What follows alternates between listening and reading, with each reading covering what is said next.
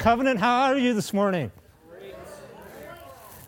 That was a little sleepy. Let's try that again. Grace Covenant, how are you this morning? Great. It is a beautiful day. Oh, what a beautiful day.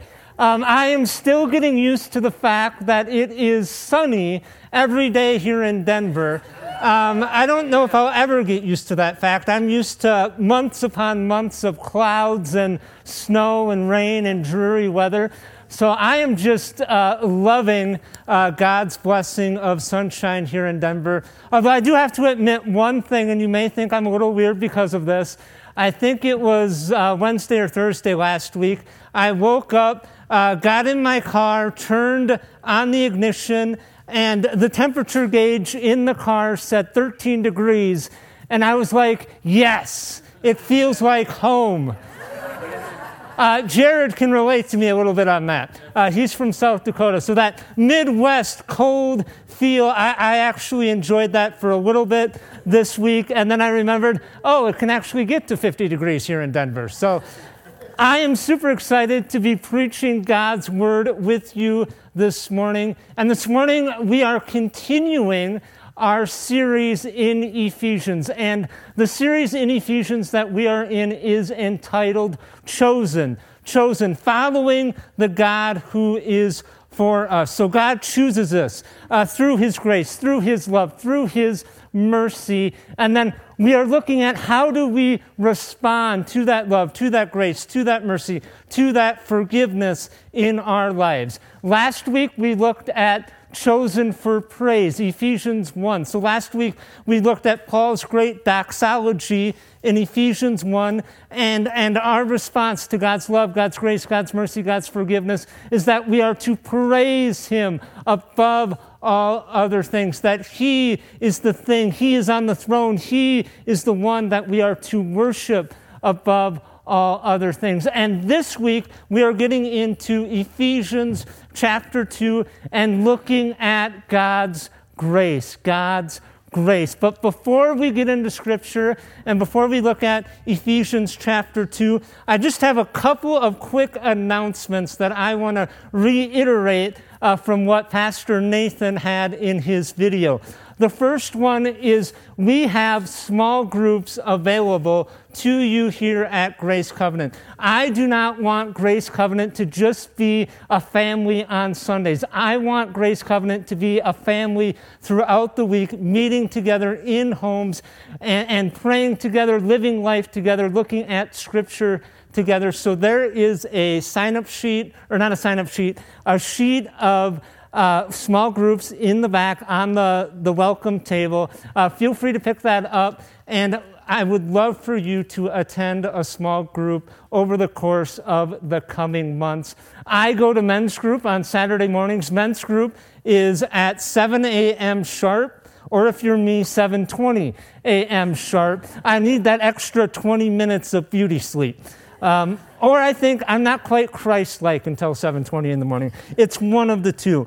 And then the second thing that I wanted to reiterate from the announcements that Nathan shared is volunteers. And I would love for us to continue to be a church that is volunteering throughout the week. We have so many great volunteers in this church that sacrifice and give up their time throughout the week, and would love to have more, because this does not happen without volunteers. I stand up here and preach, but that's about all I do. So we need volunteers here in this church to get everything running throughout the course of the week, whether it's children's church on Sunday, sound and media in the back.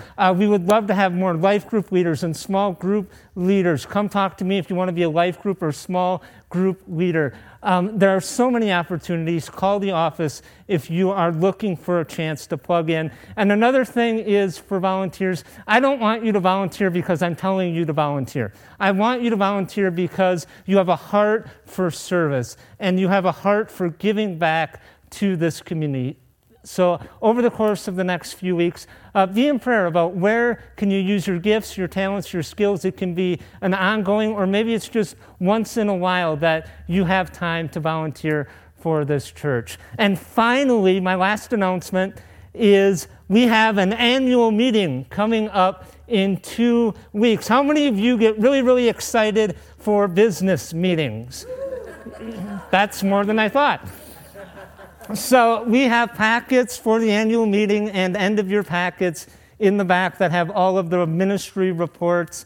And make sure you grab those. If you have any questions about the budget or any questions about what's in those packets, feel free to email me or talk to a leadership team member or call our office. We would love to get all of the questions out of the way before the annual meeting so that we can eat, have the annual meeting, and then make that annual meeting as efficient as possible. And one thing I want to say is we will be voting on the permanent kind of leadership team model at that annual meeting. So we have had a trial period of that leadership team model over the course of the past year. Obviously, my first Sunday was last Sunday, so I did not participate in that leadership team model over the course of the year. But one thing I do want to say from encouragement, and I hope this is as objective as I can be, but that leadership team model has worked really, really, really, really, really well and has allowed the church to be in the position that it is financially and just stepping into this new era. So I am very much in favor of that leadership team model, and I'm prayerful that as we discuss that at the annual meeting, that it can be voted in permanently. So that's one of the things on the agenda. Approval of the budget, the 2020 budget, is on the agenda. And again, if you have any questions about anything that's in that packet, please feel free to email me, talk to a leadership team member, or call our office. All right, that is it for announcements. I am going to pray, and then we will dig into Ephesians, the 2nd chapter. Let us pray. Gracious and Heavenly Father, let us still our hearts, and let us still our minds, and receive your love, your grace. And may we prepare our hearts for the stirring of your Spirit as we dig into your word this morning. God, may your Spirit be present and active in our hearts and minds, continually transforming us into likeness of you. God, I pray that these words would be your words and not my own. Through the power of the Holy Spirit, guide us and lead us more and more into your grace. I pray this in the powerful name of Jesus Christ, our Lord and our Savior. And everyone at Grace Covenant said, Amen.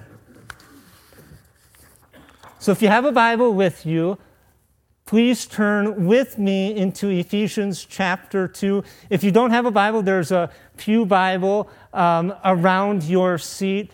And one of the things that was suggested to me after last Sunday, especially if I am encouraging you to bring your Bibles to church, that I should mention where Ephesians chapter 2 is in the Bible, because if you're like me, I have a graduate degree in theology, but sometimes even I need to use the table of contents to find books, especially Habakkuk. I never know where Habakkuk is. That's an Old Testament prophet book.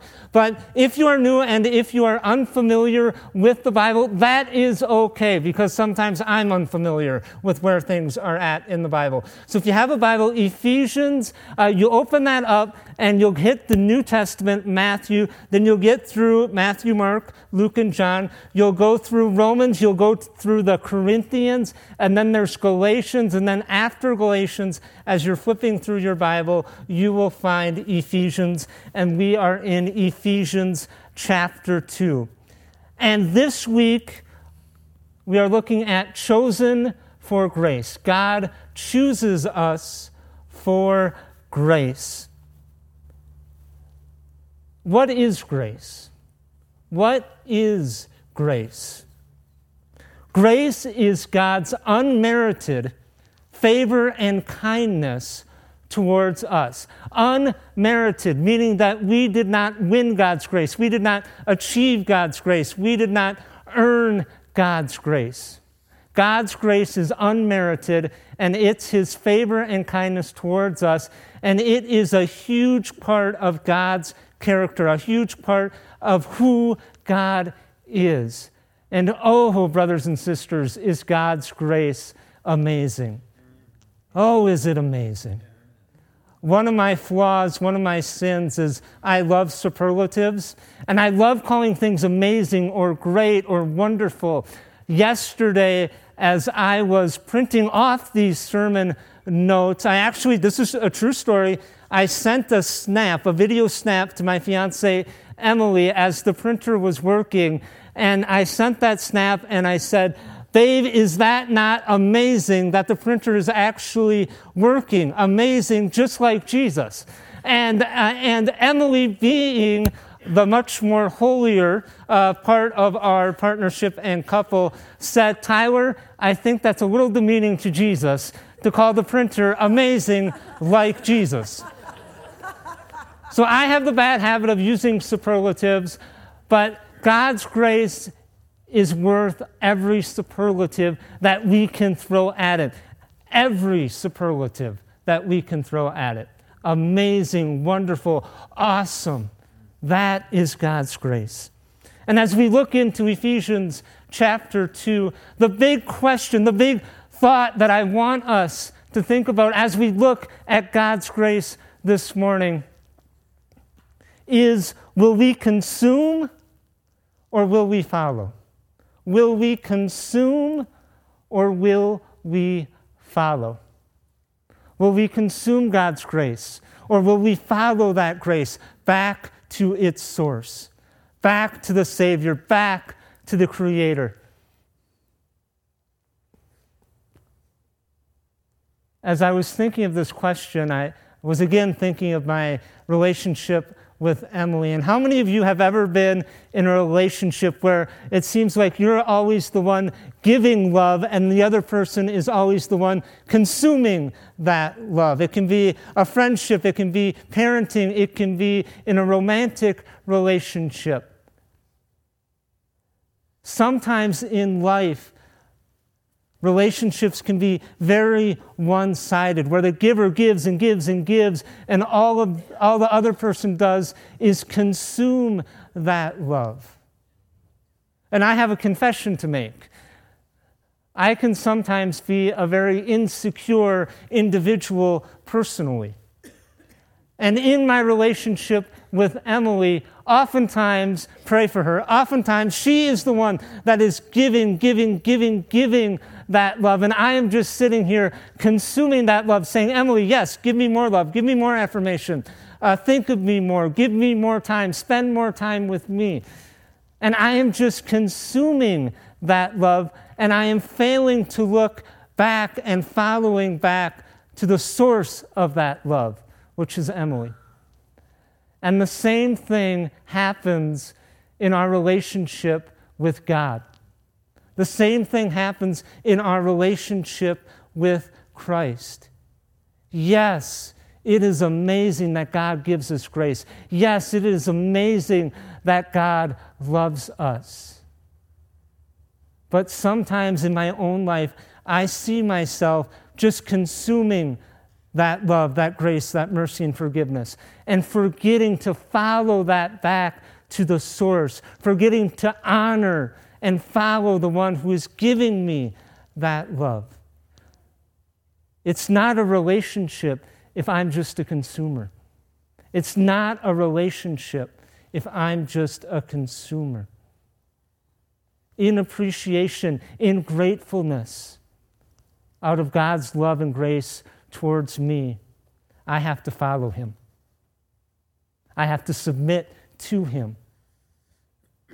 And I have to live in obedience to his laws and his commandments.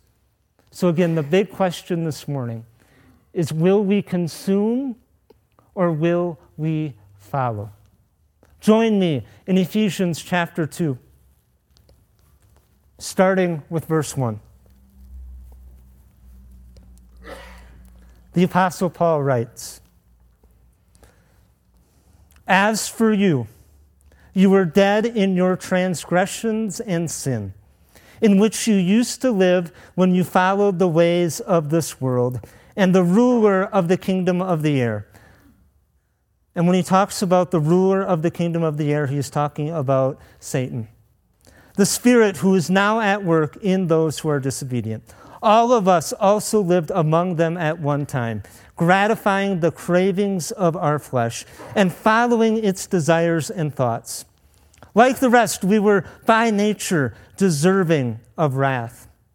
But because of his great love for us, God, who is rich in mercy, made us alive with Christ, even when we were dead in transgressions.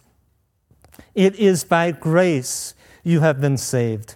And God raised us up with Christ and seated us with him in the heavenly realms in Christ Jesus, in order that in the coming ages he might show the incomparable riches of his grace expressed in his kindness to us in Christ Jesus.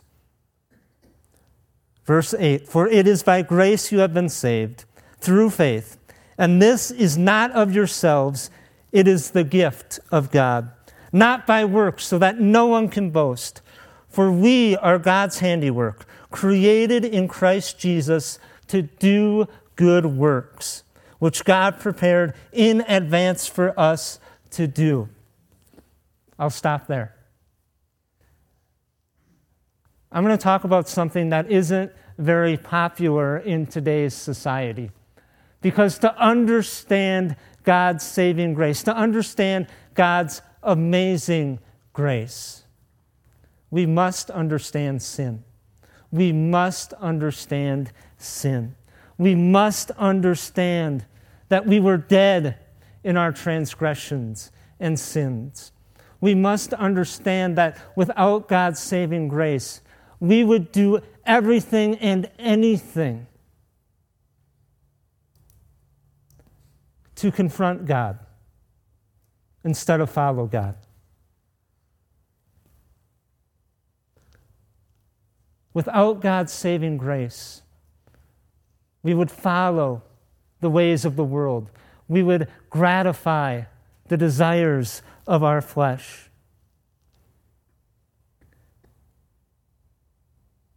And what's very hard for people to understand, for me to understand, because I hate this, we are deserving of wrath. We are deserving of wrath. And if there's one thing that I could pull from the Bible, it's that. I don't want to be deserving of wrath. I don't want you to be deserving of wrath. But it is our natural state. We are sinners saved by grace. But we can never forget that we were once sinners and still are sinners. God is a holy God.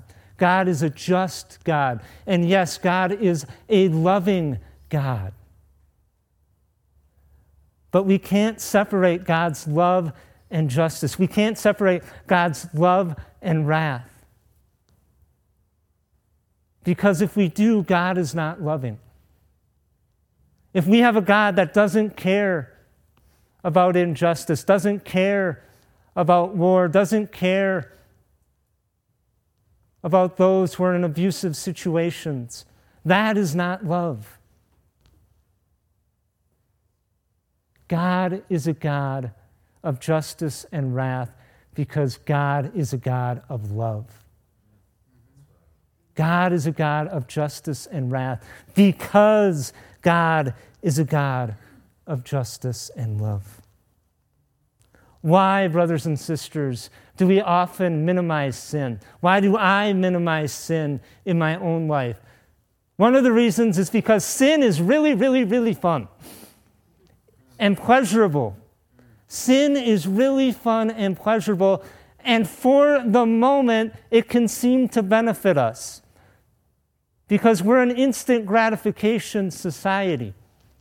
We're an instant gratification culture. We look at what we are getting now but fail to look at the consequences later. One of the best examples I can think of this is from my own life. When I was in my early years as an undergraduate in college, I abused prescription pain pills. They felt good. They were wonderful. They helped me get straight A's because of the high. I wasn't thinking about all of the bad things that were going on in my life. I could just focus on class. I felt great taking those pills. Sin feels great when we're partaking in sin. But the consequences of me continuing to take those pills, broken relationships, and ultimately a broken body. The consequences of us continuing in sin, broken relationships, broken bodies, and broken communities. We love to glorify the flesh. We love to glorify ourselves because we are selfish. I am selfish. But we fail to look at the consequences. And sin becomes true, and we become more aware of it when we recognize that it's not about us. When we recognize how our sin not only impacts other people, but how our sin impacts God. God is a holy God. God is a holy God, and nothing that is sinful can come before His sight. Nothing that is sinful can come before His presence. And that's why we needed Jesus. Another reason we minimize sin in this society, and I minimize it in my own life, is because we look at human potential. We look at human potential. And we think that Christ died on the cross not so that we needed to repent, but so that He can help us gain and raise ourselves to that full potential. We think Christ died on the cross so that we can have all of the earthly things that we desire. He's there to help us out, but He's not our Savior. John Stott has this great quote, and he says, "Either we preach that human beings are rebels against God, under His judgment, and if left to themselves lost, and that Christ crucified, who bore their sin and cursed, is the only available Savior, or we emphasize human potential and human ability, with Christ brought in only to boost them, and with no necessity for the cross except to exhibit God's love and to inspire us to greater endeavor. The former is the way to be faithful. The latter is the way to be popular. It is not possible to be faithful and popular simultaneously." So God is either a great inspiration or He is Savior. Brothers and sisters, God is not a self-help God. God is not a boost my ego God. God is not a give me my best life God. God is a God that requires sacrifice. God is a God that requires me to die to myself, to die to my sins, to die to my former way of life, and to live in Him and for Him and in mission for His kingdom. God is not a God that is just there to give us our best lives. God is a God that asks us to give Him our lives. But hear me clearly. Many of us, before we receive the grace of our Savior, or maybe you are here still searching for that grace, many of us were low. Many of us felt unworthy. Many of us still feel unworthy. Yes, I want God's grace to empower you. Yes, I want God's grace to inspire you. Yes, I want you to live in God's grace. And I want God's grace to lift you up. But I don't want God's grace just to lift you up to earth level so that you're only consuming the things of the earth. I want God's grace to lift you so high that you know that you are worthy to be with God in the heavens. Follow God back, or follow God's grace back to its source. Follow God's grace back to its source. Let it lift you up, not just so that you are popular with your friends, not just so that you are popular in this world, not just so that you can consume the things of this world, but let it lift you up to the heavens. Let it give you a worth that is truly in Christ. Christ, as I said last week, is our geography.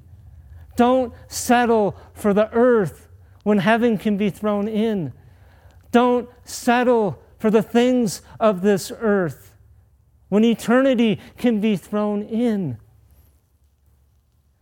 Oh, brothers and sisters, God is so much more. God is so much more. God's grace conquers sin. Sin does not have the final word. And when we minimize our sin, when we minimize God's saving grace, God's amazing grace, we are minimizing God. When we minimize sin, we minimize God. When we minimize God's grace, we minimize God's love. Oh, there's hope. Rick Warren writes that God specializes in giving people a fresh start. I've just talked about sin, but the great thing about God's grace, is regardless of your past, regardless of what sin you are currently living in, regardless of what other people think of you, regardless of what your family thinks of you, regardless of what your friends think of you, regardless of what your co-workers think of you, there is always the opportunity for a fresh start with God. There is always an opportunity daily to turn towards God and receive that grace. What other people think of you is not the final word. It's a beautiful day. It's a beautiful day because we get to live in God's grace.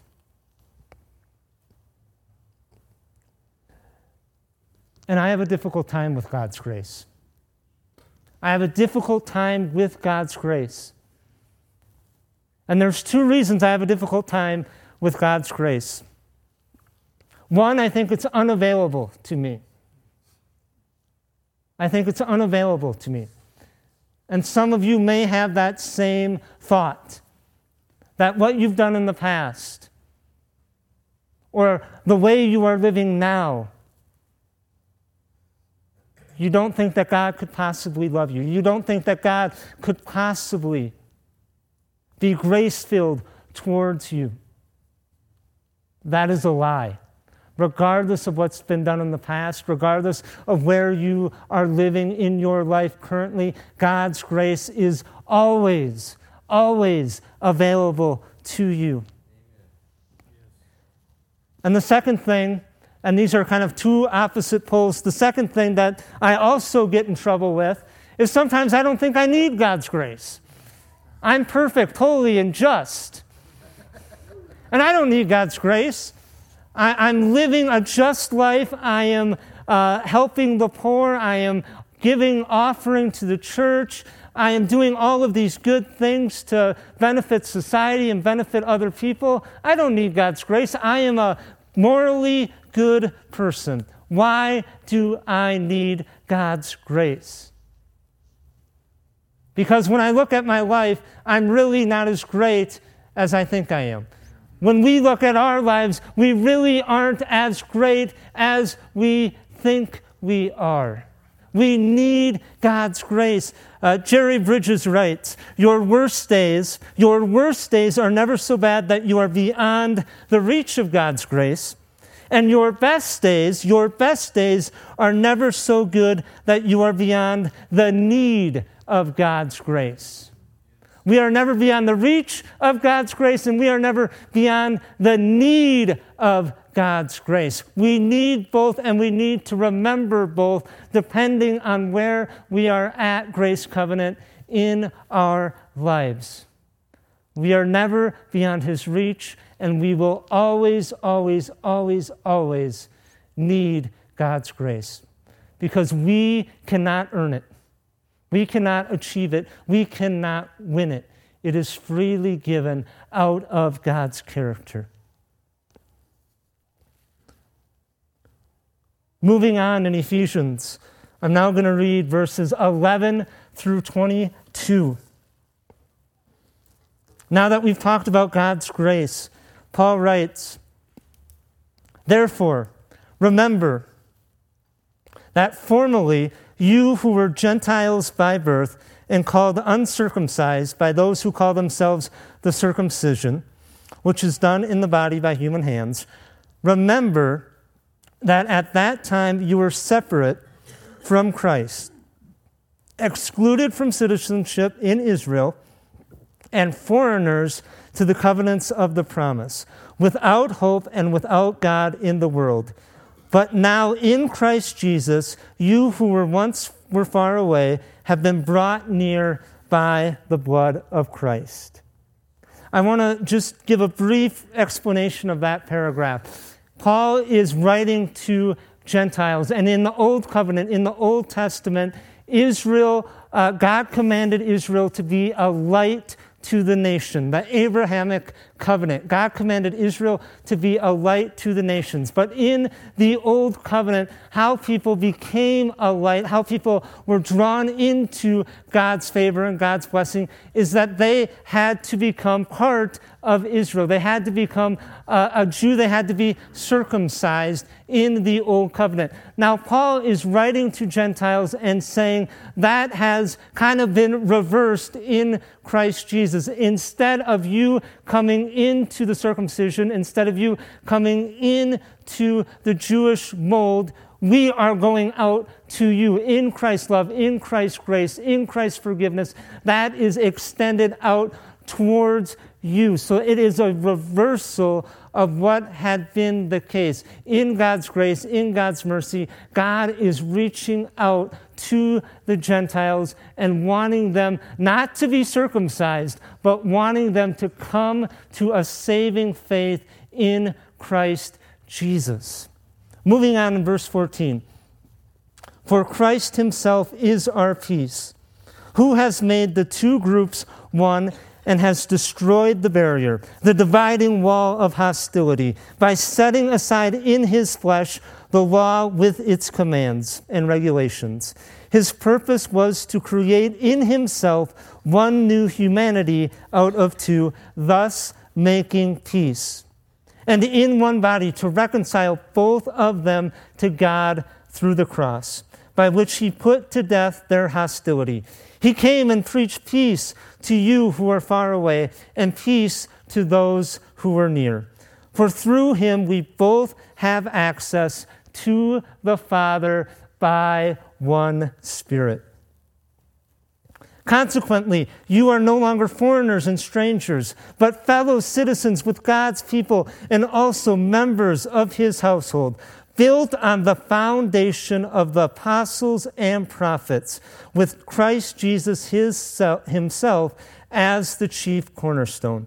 In him, the whole building is joined together and rises to become a holy temple in the Lord. And in him, you too are being built together to become a dwelling place in which God lives by his Spirit. God's grace, brothers and sisters, is not for me alone. God's grace, brothers and sisters, is not for you alone.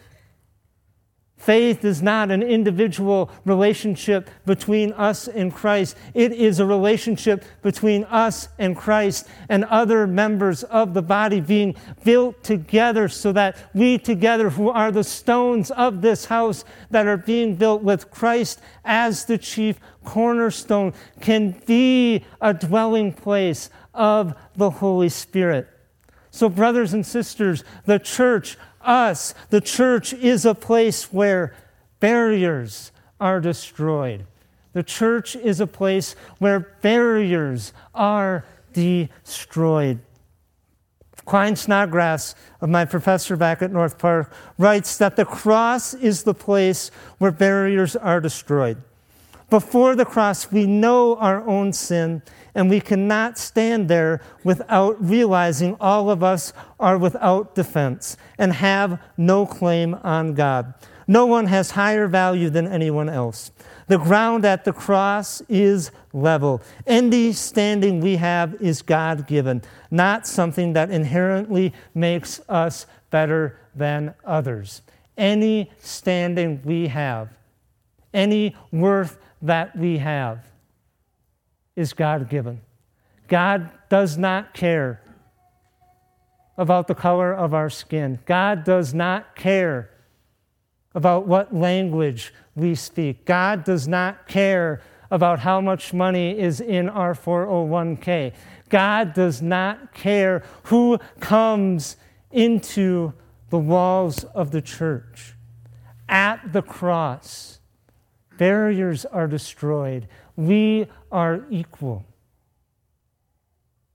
And as we reach out to people in this community and in this area, let us remember that we didn't earn God's grace, and nobody else has to either.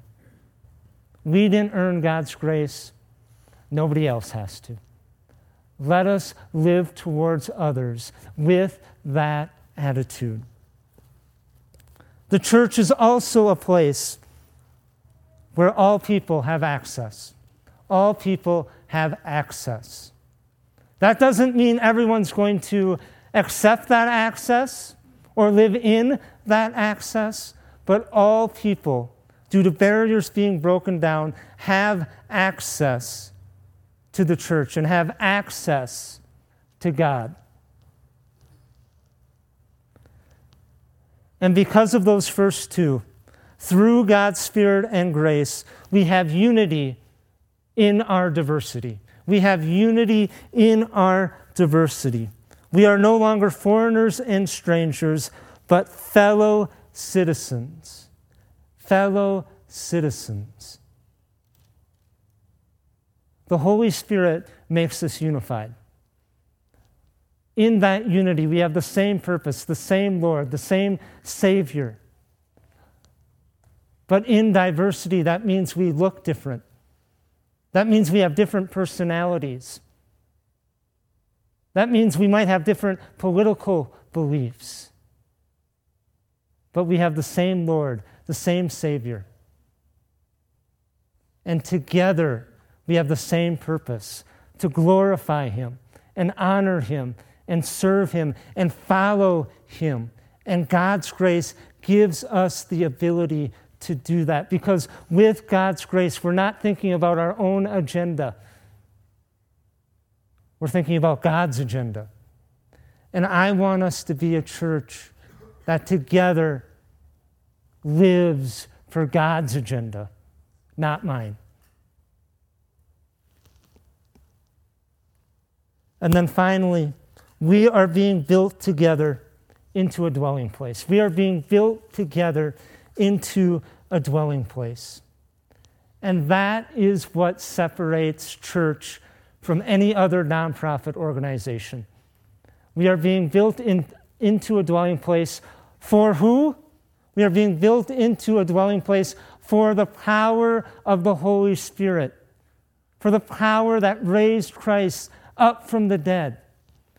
We aren't just being built into a dwelling place to go out and serve people, although that's one of the reasons we are a dwelling place of the Holy Spirit. We are a dwelling place of the Holy Spirit. And that should change how we think of ourselves. That should change how we honor our bodies and each other. That should change how we communicate and love one another.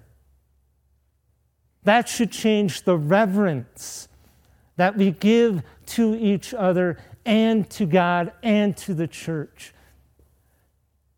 Grace Covenant is not just another community organization. Grace Covenant is a dwelling place of the power and majesty of the Holy Spirit. God with us.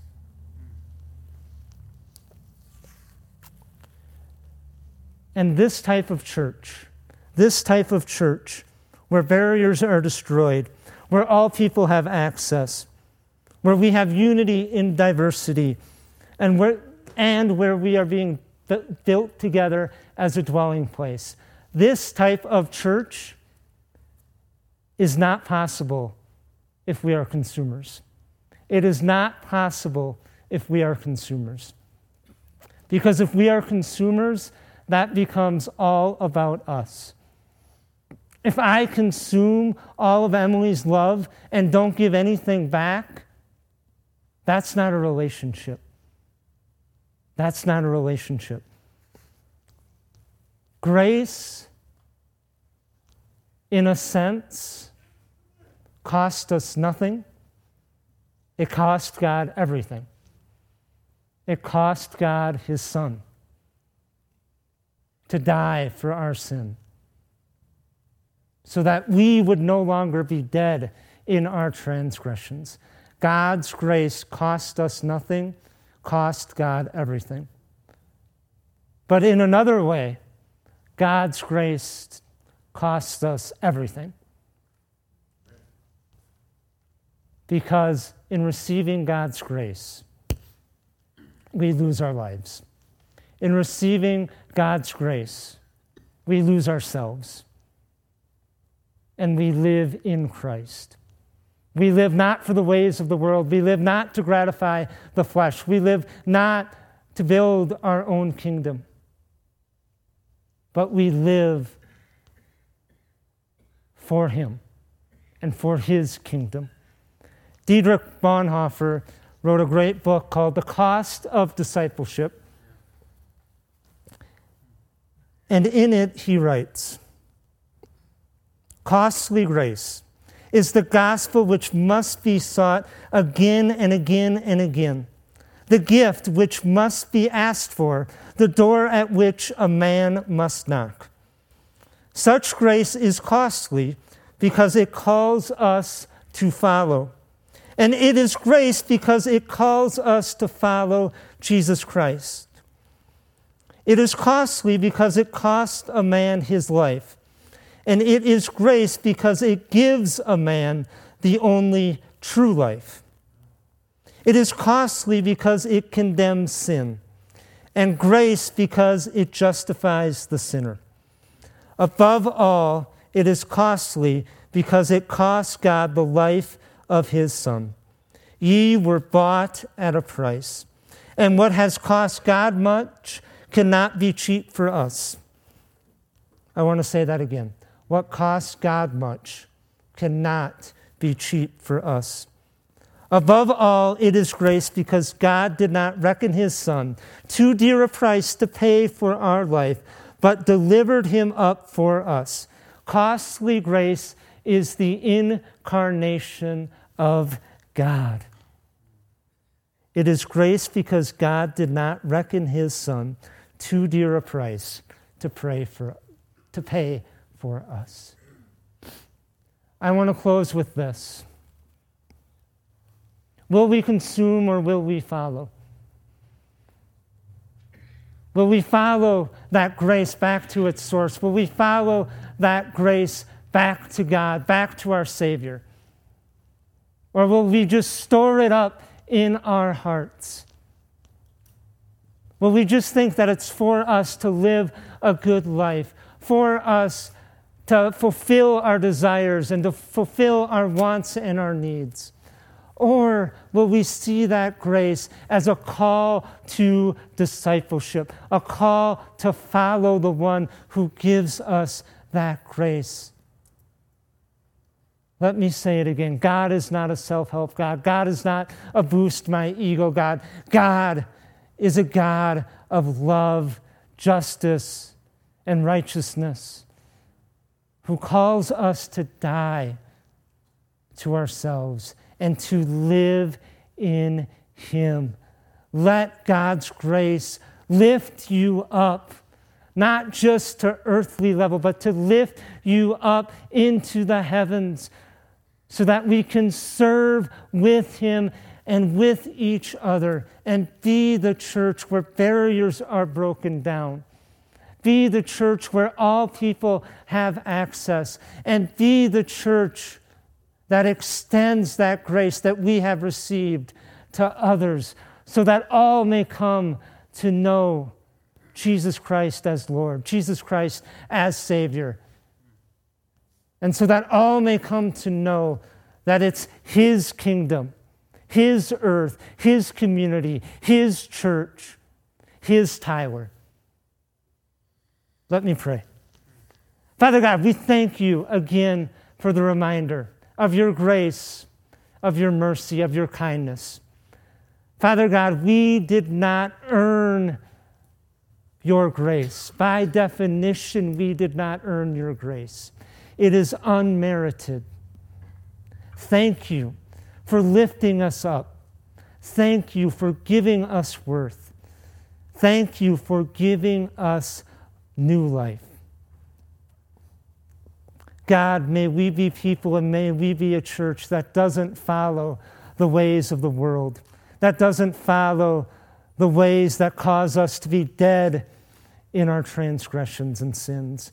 But let us be a church invigorated and excited with new life, individually and corporately, new life in you, so that we may bring new life and restored life to this community and to this world.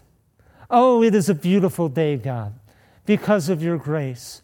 Oh, it is a beautiful day, God, because our sins are forgiven. Oh, it is a beautiful day, God, because we are lifted up with you and we get to live our lives in Christ. Help us to remember that. Help us to live in that. And through the power of your Holy Spirit, may we continually be transformed into people of grace who follow that grace back to its source and live in and for you.